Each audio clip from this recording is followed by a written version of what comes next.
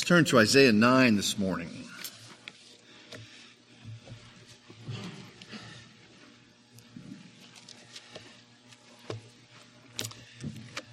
Now, as we go there, I want you to think with me for a moment.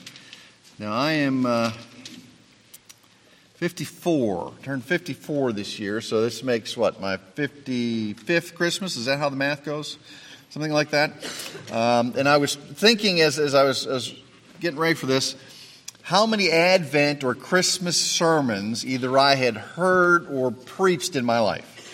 And I figured that there were at least over 200 that I had either been in that position or in this position to do, because you figure there are 4 every year, maybe a Christmas Eve or 2.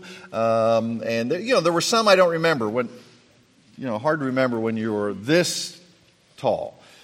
But then you think of throughout the years. And there are only so many passages that really you hear in Christmas, right? I mean, you know we're going to Isaiah, we're going to Luke or Matthew. We might hit Micah and things like that. And over the course, now you think, Randy, 200 sermons, that's a lot. Remember, some of you are a little older than me, and you may have heard 300 Advent sermons or Christmas sermons over the course of your life.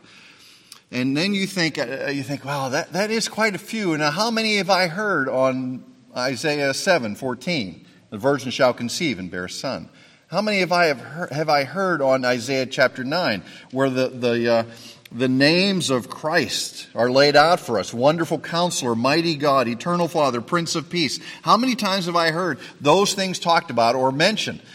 So there might be in some, this isn't everybody, but there might be in some recess of your mind a little thought that, well, I've been there, heard that. Wonder what's for lunch. Okay. But I want you to think also that there is a difference between hearing this passage when you're 15 or hearing it when you're 20 or 30 and then hearing it again when you were 60 or 65. Think of the maturity that has happened in those years. Think of the things that have happened. Think of what you've been through, how the Lord has sustained you, how He has challenged you. I would hope to think, and in my own life too, after 200 sermons, I would hope that this is far richer today than it was when I first heard it maybe when I was 15, or when I first heard it when I was 20, or when I'd heard it for the 4th time when I was 30. That over the years, these things mean more to us because we understand God's grace to a greater degree, because we have experienced more of the Lord, more of His challenges, more of His care in our life, more of His sustaining grace. So as we come to a passage that might be very familiar to us, today I will pray that it is richer and deeper than it has ever been to us. So if you're able, would you stand? And I will read from Isaiah chapter 9. Heavenly Father, as we come to your word today, we ask that you would open our eyes. Send your Holy Spirit to enlighten us, enliven our hearts and our minds, that we might not just see the words on the page, but they might come alive in our lives. That the coming of Christ would mean even more to us this year than it has ever been, because of our understanding of Scripture, because of your work in our lives. Speak to us today, we pray in Christ's name. Amen. So I will read from Isaiah chapter 9, verses 1 through 7. Now, before we start, okay, I don't want to dampen your enthusiasm for the word, but I really don't like the translation that we're going to read from today, because it puts it in the wrong tense. Okay, now for those of you who might be reading an ESV, it has the right tense. This passage is in the past tense. Okay, I know that the New American Standard gives it in a future tense, but in the Hebrew it is in the past tense, and I'll explain more of that later. Okay, just want you to be ready for that. Verse 1. But there will be no more gloom for her who was in anguish in earlier times. He treated the land of Zebulun and the land of Naphtali with contempt. But later on he shall make it glorious by the way of the sea on the other side of the Jordan, Galilee of the Gentiles. The people who walk in darkness will see a great light. Those who live in a dark land, the light will shine on them. Thou shalt multiply the nation. Thou shalt increase their gladness. They will be glad in thy presence, as with the gladness of harvest, as men rejoice when they divide the spoil. For thou shalt break the yoke of the burden and the staff on their shoulders, the rod of their oppressor as at the battle of Midian. For every boot of the booted warrior in the battle tumult and the cloak rolled in blood will bring for burning fuel for the fire. For a child will be born to us, a son will be given to us, and the government will rest on his shoulders, and his name will be called Wonderful Counselor, Mighty God, Eternal Father, Prince of Peace. There will be no end to the increase of his government or of his peace on the throne of David and over his kingdom, to establish it and to uphold it with justice and righteousness from then on and forevermore. The zeal of the Lord of hosts will accomplish this. This is God's inspired word for us today. So please be seated.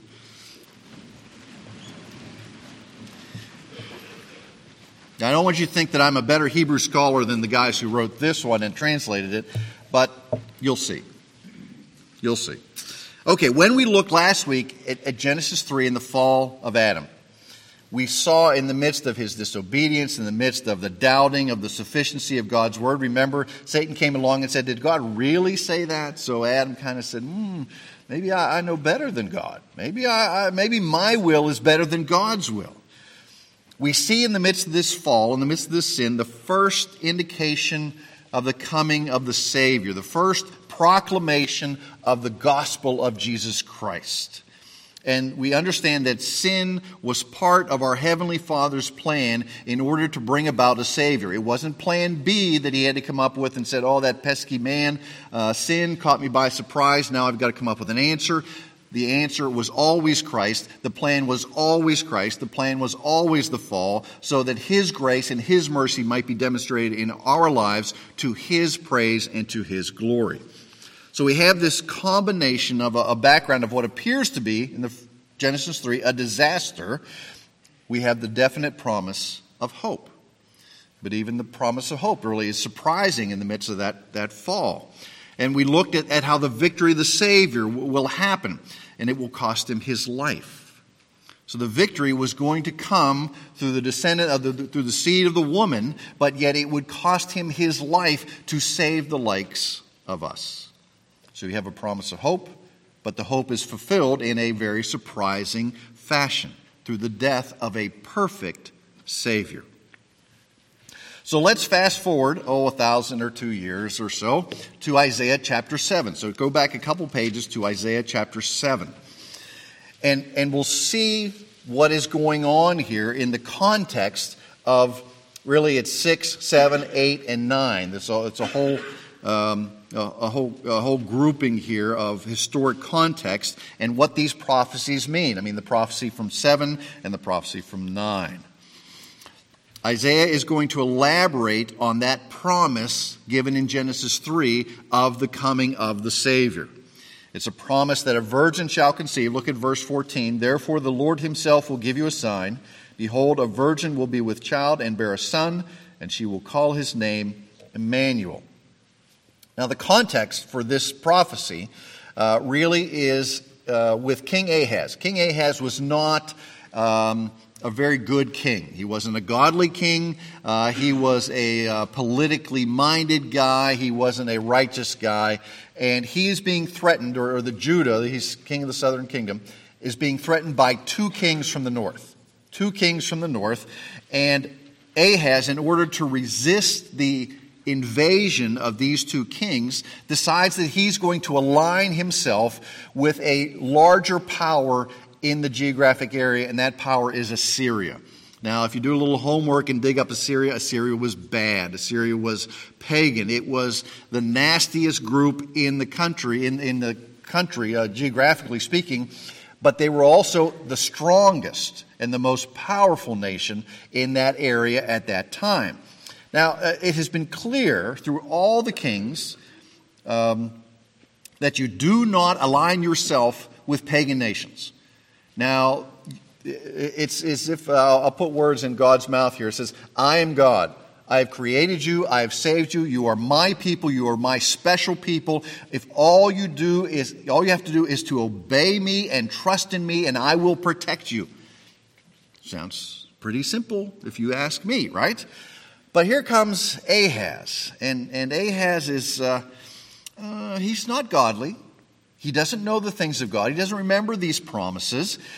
He doesn't think that aligning himself with an idolatrous pagan nation will in any way affect him or Judah negatively. Now remember what the Lord said to Joshua as the people of God hit the promised land. It sounds very hard to us, but it has a very important purpose. He said, go in and kill who? Everybody. Wipe out everybody in that city. Wipe out everything in that city. Don't leave, in some places it wasn't, don't even leave any animals, don't leave anything there. The whole reason for that was so that their idolatry did not infect the covenant people of God. And there were cities and there were peoples that they left and bypassed and didn't destroy all of them, and they came back and infiltrated their idolatry into the people of God. So Isaiah is trying to remind Ahaz about the promises of God. And so he comes to Ahaz and says, here, I know what you've got planned, and this is what I want you to do so that we can bolster your confidence. Ask of God any sign that you will. Any sign so that you can know that He will protect you. Now just think of that. Who else asked for a sign? Well, a lot of people ask for a sign in Scripture, but Gideon asked for a sign. And then Gideon looked at the fleece in the morning, and the fleece was wet, and the ground around it was dry, and he thought, well, that can happen in regular life. So how about I ask for another sign that in the morning the fleece is dry and the ground around it is wet? And God granted him that, and yes, it was. So he says, Ahaz, you can ask for any sign that you want, and the Lord will do it to confirm in your heart that you don't need to align yourself with the Assyrians. All you have to do is rely upon God, and He will protect you. And Ahaz does not ask for a sign. He does not want to bother the Lord, so to speak, by showing up and giving him a sign that will get in the way of his plans. I mean, Ahaz thinks, I've got my plans. Don't confuse me with the promises of God. Don't confuse me with anything miraculous that might take me away from my plans. So he doesn't ask for a sign. He says, I'm not going to bother the Lord with a sign. So Isaiah says, well, this will be the sign that the Lord will give you. And here you have it in verse 14. The Lord Himself will give you a sign. A virgin shall be with child and bear a son and call his name Emmanuel. And it goes on. We read that together.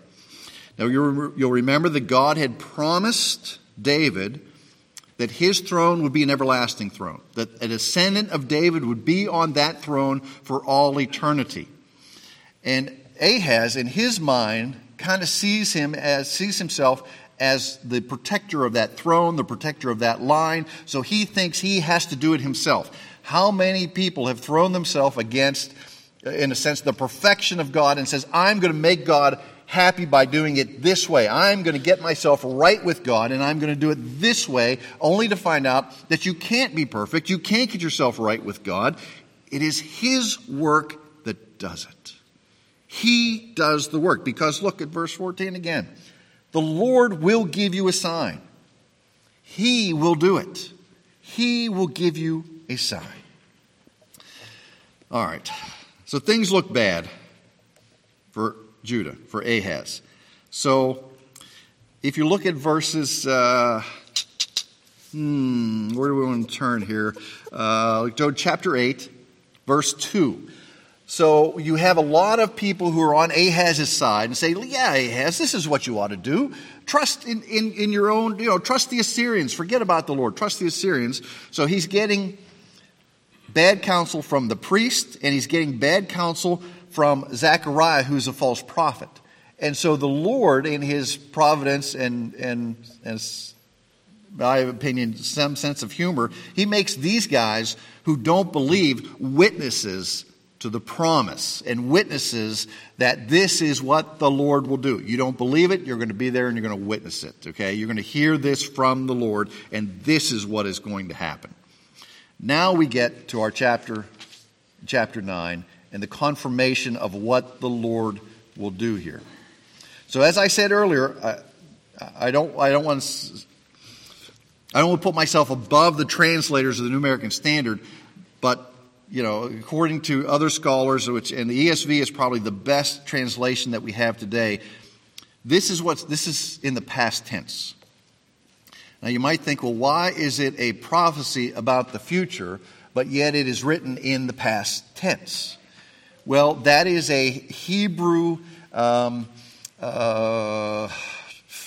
the word I want? A Hebrew technique for prophecy. If you talk about something that is in the future, and if you talk about it as if it is in the past, you get the sense that it is already done, that it is accomplished, that these things are in the bank. If you look at, Paul does this in Romans chapter 8, when it talks about those who God has chosen, justified. Somebody should help me. So you should all have this memorized. But at the end, he says glorified. Okay, that's the golden chain of salvation, Romans 8, 29, 30. And the last word is glorified. Now, we know we're not glorified until we stand before the Lord in His presence. But he talks about it in the past tense, as if it has already happened. The Hebrew prophets do this now and then as well. They talk about an event yet to happen as if it's already happened. As if it has already happened. So let's look at chapter 9 here. In verses 1 and 2, we see kind of the gloom and the darkness, and things aren't going very well here. And then we get to verse 3. Thou shalt multiply the nation, increase their gladness. They will be glad in thy presence with the gladness of a harvest, as men rejoice when they divide the spoil. Okay, he speaks as if this has already happened. Okay, as if this has already happened. The prophetic past tense, that's what it's technically called. The prophetic past tense is designed to assure the hearers that what they're hearing will come to be, because who guarantees it? God. It's not King Ahaz is not guaranteeing this. He's trying to guarantee a victory, but he cannot guarantee it. Only our Heavenly Father can guarantee the security of His people. Now, not only does He guarantee the security of people, the second thing we need to notice is that He does it. He does it. A child is born for them.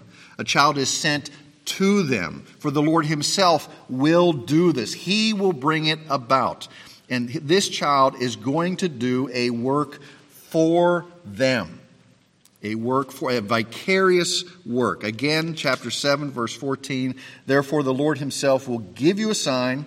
A virgin will be with child and bear a son. You shall call his name Emmanuel. The Lord, verse 17, the Lord will bring on you and on your people and on your father's house such days as you have never seen. It is God's work here. This is not Ahaz's work. The Lord wants to make that very clear. The Lord will do this. Luke picks this up in Luke chapter 2. Today in the city of David there has been born for you a Savior. It doesn't say just a Savior's been born. It's been born for you. The child's birth is for His people.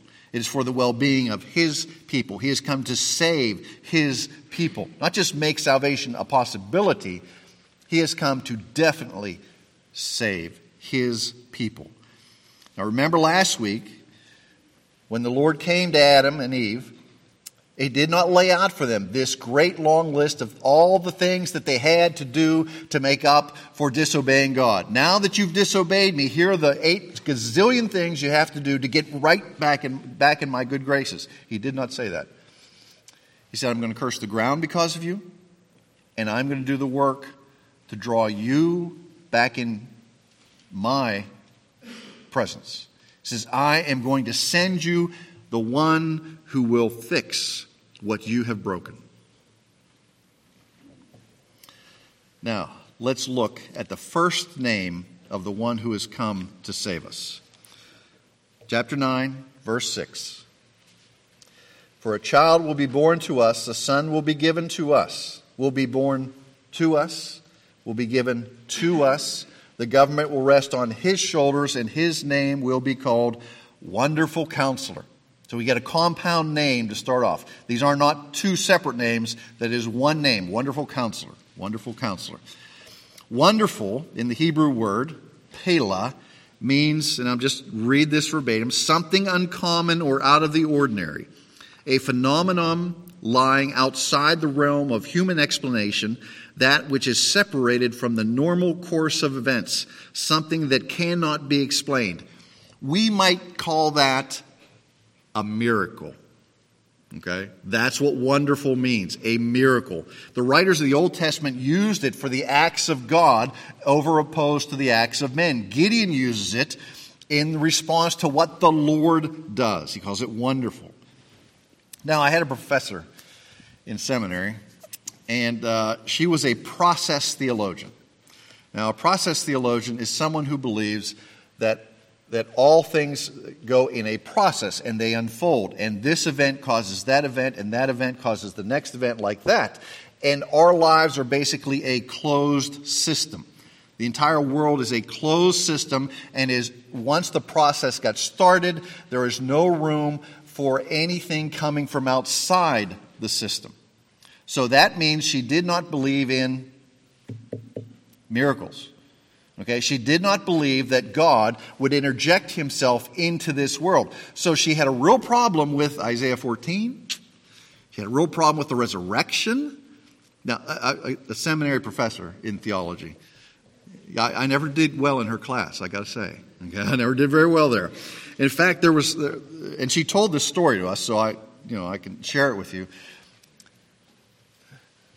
On a Good Friday, somebody calls the seminary and wants to know what Good Friday and what Easter are all about.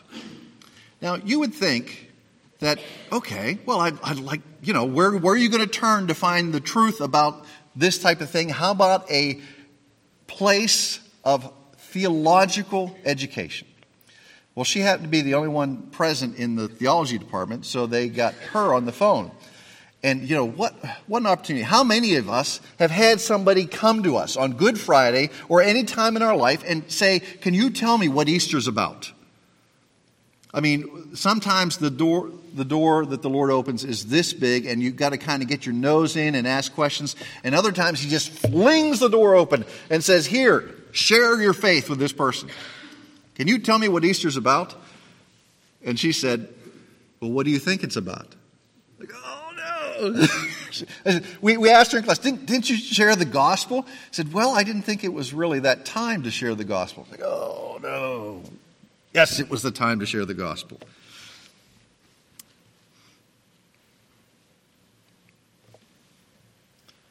The miraculous. That's what Christ is. He comes from outside of us, and he is placed in this world. He is wonderful. He is wonderful. If you go down through all of his ministry, all of his existence, he didn't come into his existence. He's always been wonderful. He's wonderful in his eternality. He's wonderful at his birth. He's wonderful in all of his ministry. He is wonderful above all in his death and his resurrection and his ascension. All of these things expose to us the supernatural presence and the supernatural character of the wonderful counselor. He's wonderful in his entire ministry, in his past, in his present, in his future. Just think of when Mary brought forth the firstborn son, the eternal became an infant. And in her arms, she held an infant who was infinite, who had no beginning and no end, who would be the Savior of the world. And at that moment, she knew it because the angel had come to her and said, this is the child who would be born to you. Before the beginning began, the Word was with God, and the Word was God. That's John chapter 1, verse 1. So he is wonderful in his past. He is the eternal one who exists beyond our finite comprehension, beyond what we are able to grasp. He's wonderful because he has overcome death, because his death was able to bring an end to the punishment for sin for those who belong to Christ. Only in the sacrifice of our Lord Jesus Christ can we find this harmony between the justice of God and the mercy of God. The justice of God demands punishment for sin, and we are all worthy of that punishment. But yet, because of Christ, we find the mercy of God. The mercy of God. God provided the sacrifice that he demanded for the payment of our sin.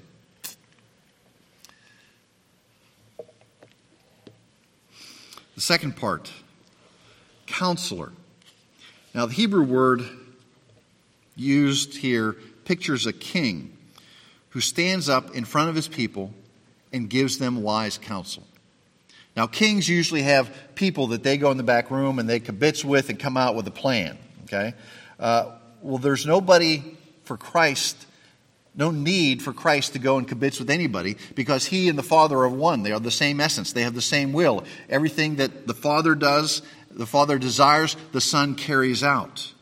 So when anyone comes to him, he gives them perfect counsel. This does not mean that we will understand his counsel. It doesn't mean we will even like his counsel or his will.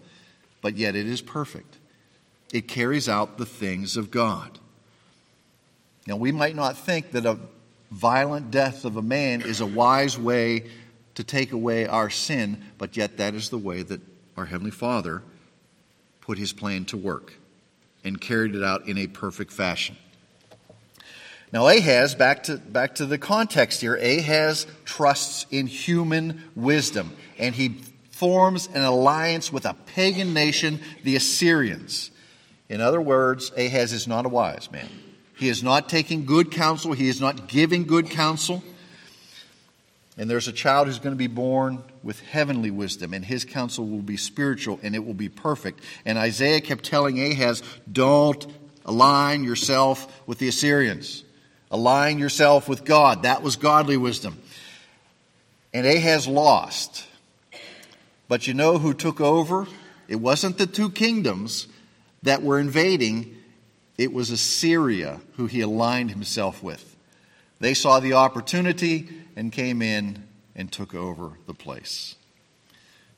You see, human wisdom made him think that he was smarter than God. Not that any of us have ever thought that. Ahaz probably thought, well, Isaiah, I know you're a prophet, and I know your world is really, you're just a religion guy.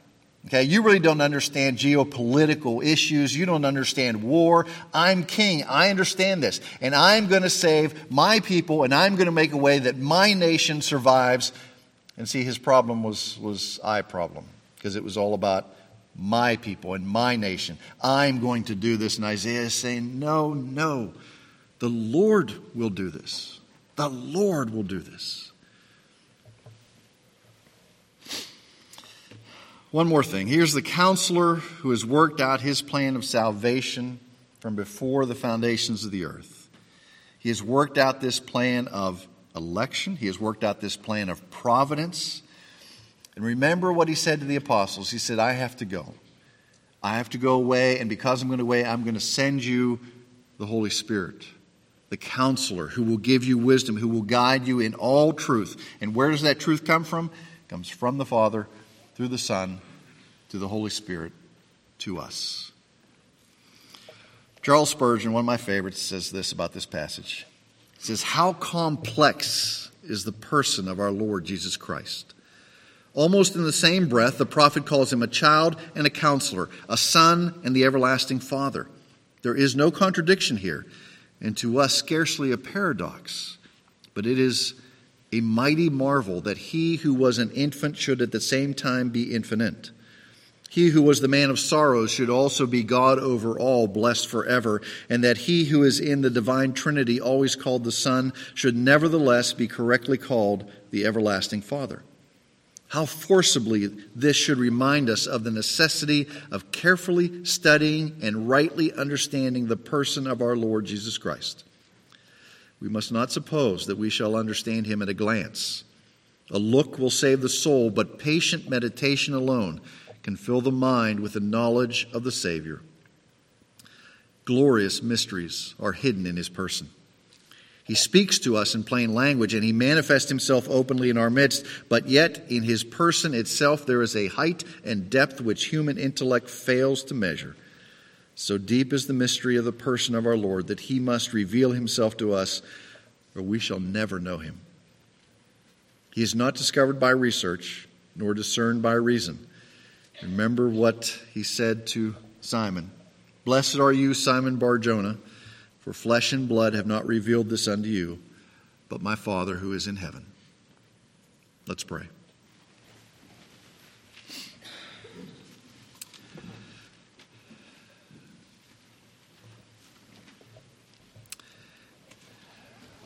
Heavenly Father, we think, how could sin be so bad that there was only one remedy for it?